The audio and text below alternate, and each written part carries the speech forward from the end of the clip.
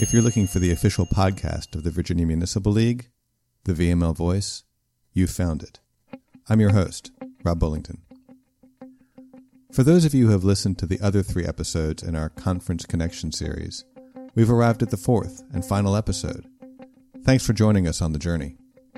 For those who skipped the first 3, it's okay. The VML Voice understands we all have busy lives to lead. But do yourself a favor and check out the others too. You won't miss anything by listening out of order, but you will miss out if you don't listen at all. So with that friendly bit of advice out of the way, let's get back to the Lansdowne Resort. The time is early October. The occasion is the VML 2021 Annual Conference. Your guest host is Jon Stehle, VML's incoming President and Councilmember from the City of Fairfax. Jon is in the mostly empty ballroom between sessions, where I've set up some microphones. Let's find out which attendee he's corralled this time.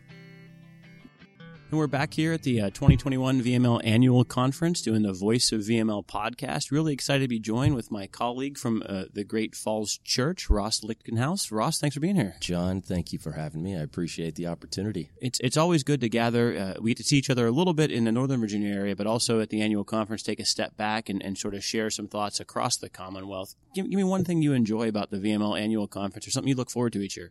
So the VML, what's great about VML, and I think you can appreciate that as well. Virginia's it's a big state, and to some extent, in Northern Virginia, we do live inside a bit of a bubble, right? And that's not just from a personal and professional perspective, but even from a political perspective. And I think one of the things that I appreciate and enjoy the most about VML, and certainly look forward to the most each year, is getting together with other members, elected officials, staff from throughout the rest of Virginia that we don't get to interact with much on a regular basis. And I think the thing that is probably the most refreshing to me, especially in what can become a fairly vitriolic political environment, when you think outside the state of Virginia and across the country, is that we're really not that different. When you talk to our other members, regardless of whether from a small town, rural, urban, across the demographics, we're not that different. The issues that we're facing are all very similar. Maybe the scale is different, but generally we're all dealing with the same issues. And I think it's refreshing to come here and interact with folks and realize that I think we have more in common than we do that's different amongst all of us. And so I think, again, it's refreshing given the current political environment.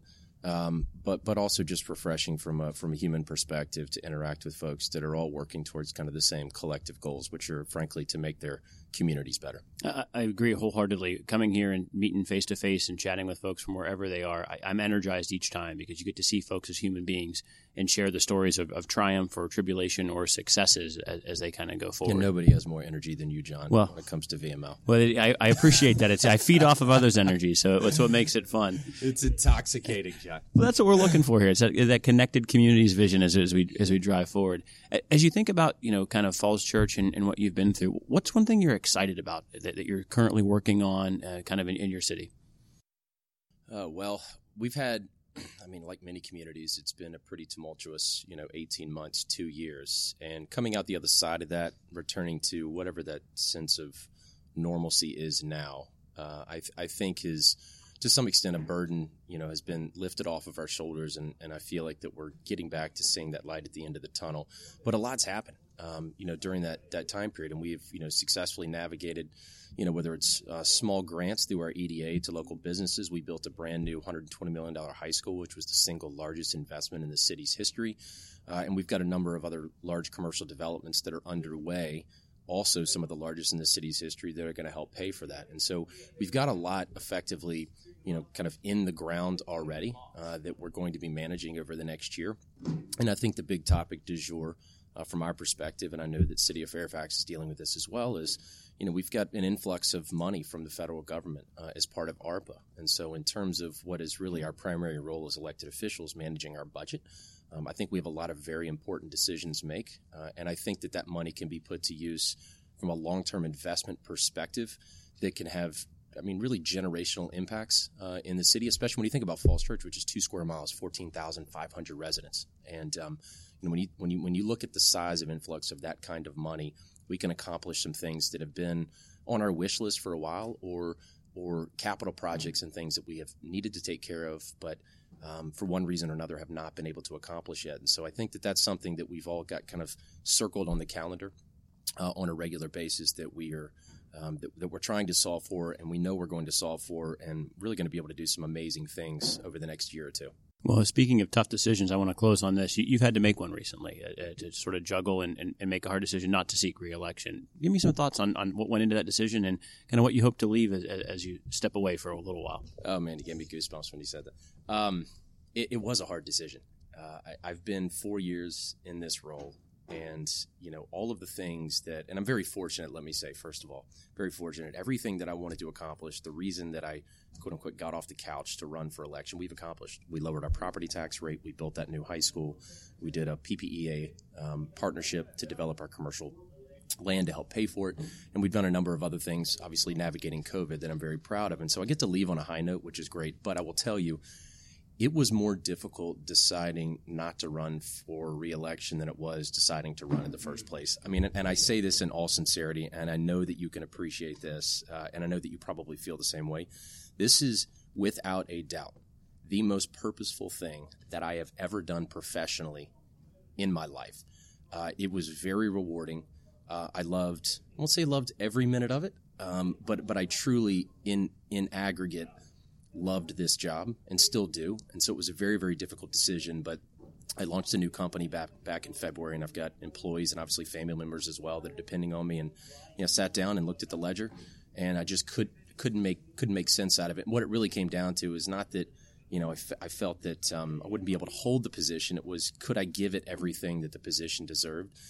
And this, when we work as local elected officials, it's a part-time job that is obviously full-time in terms of commitment, but it requires heart, and it requires hours and time. And if you want to do it right, it requires a lot of time.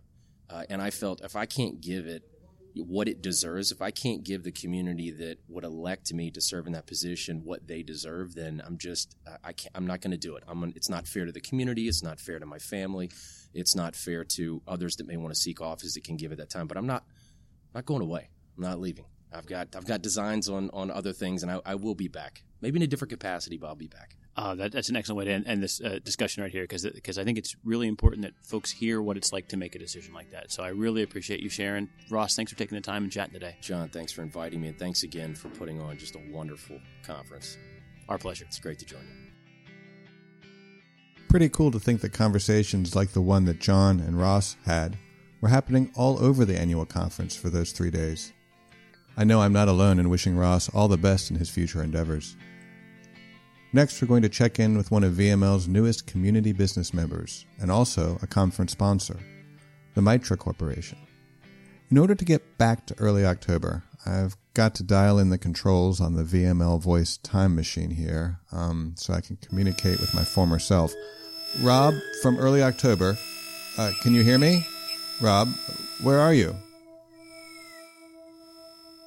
I'm in a very empty banquet room. It's the last morning of the conference.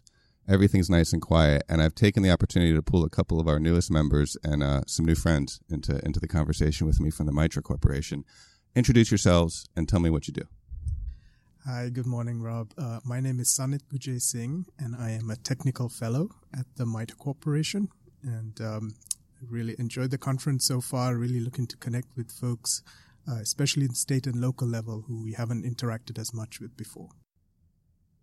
Good morning, Rob. I'm Deb Zides. I'm a retired Air Force officer. Been working at the MITRE Corporation for 3 years. My area of expertise is solving problems, but we like to talk about rapid prototyping to find solutions and then fielding that as quick as possible to help get those solutions to the people who need them. So thank you very much. Happy to be here. Absolutely. And of course, I realized I just mispronounced the name of the company there in the intro. So I'll redo that when I go and make it official, because we can fix all of this. Okay.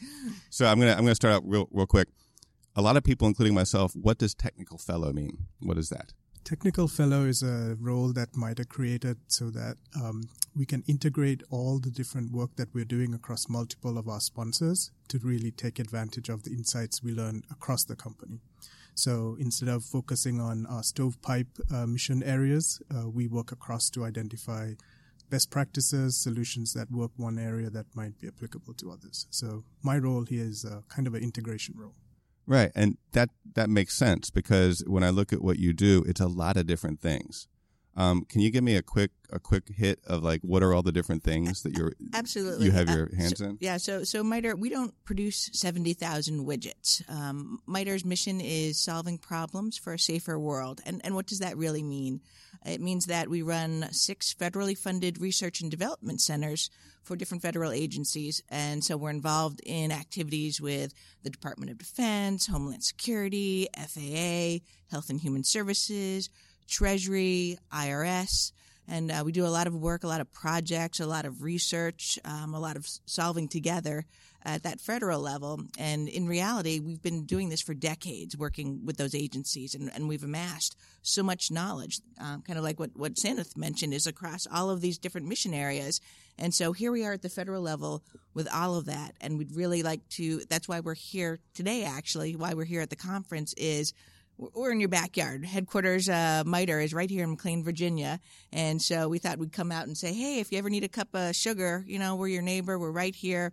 And we've got a lot of solutions that may be applicable to the challenges, to the problems that the state and local levels are seeing right now.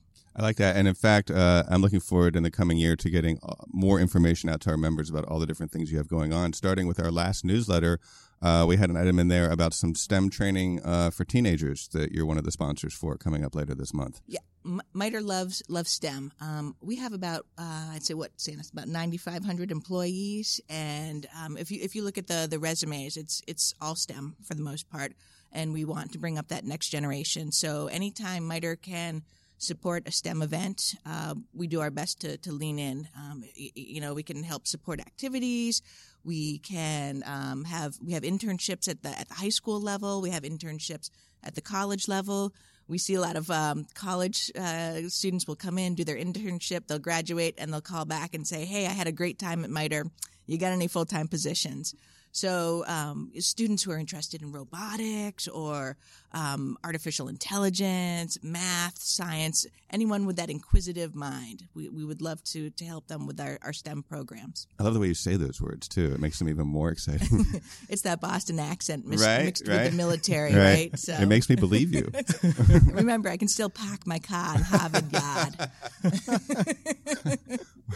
So we got to get going because we're about to jump into a cybersecurity session that Sanith is going to be introducing.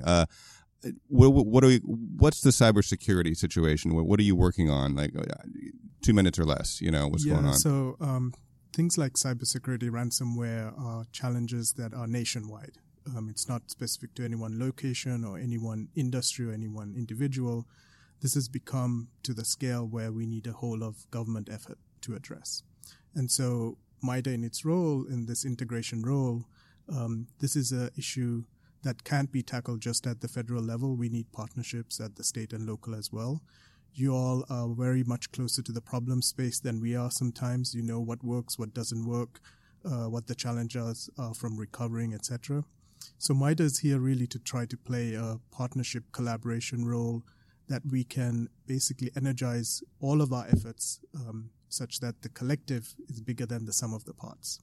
That's great because I feel very close to the problem space a lot of the times.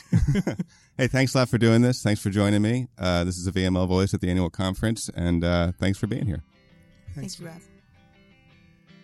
Okay, that's a wrap. Thanks so much for joining the VML Voice for our series of Conference Connections episodes.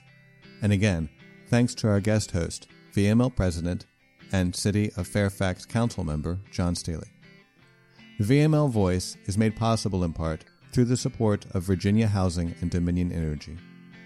And now, here is this episode's VML Voice of Reason. Virginia's it's a big state, and to some extent, in Northern Virginia, we do live inside a bit of a bubble. But generally, we're all dealing with the same issues.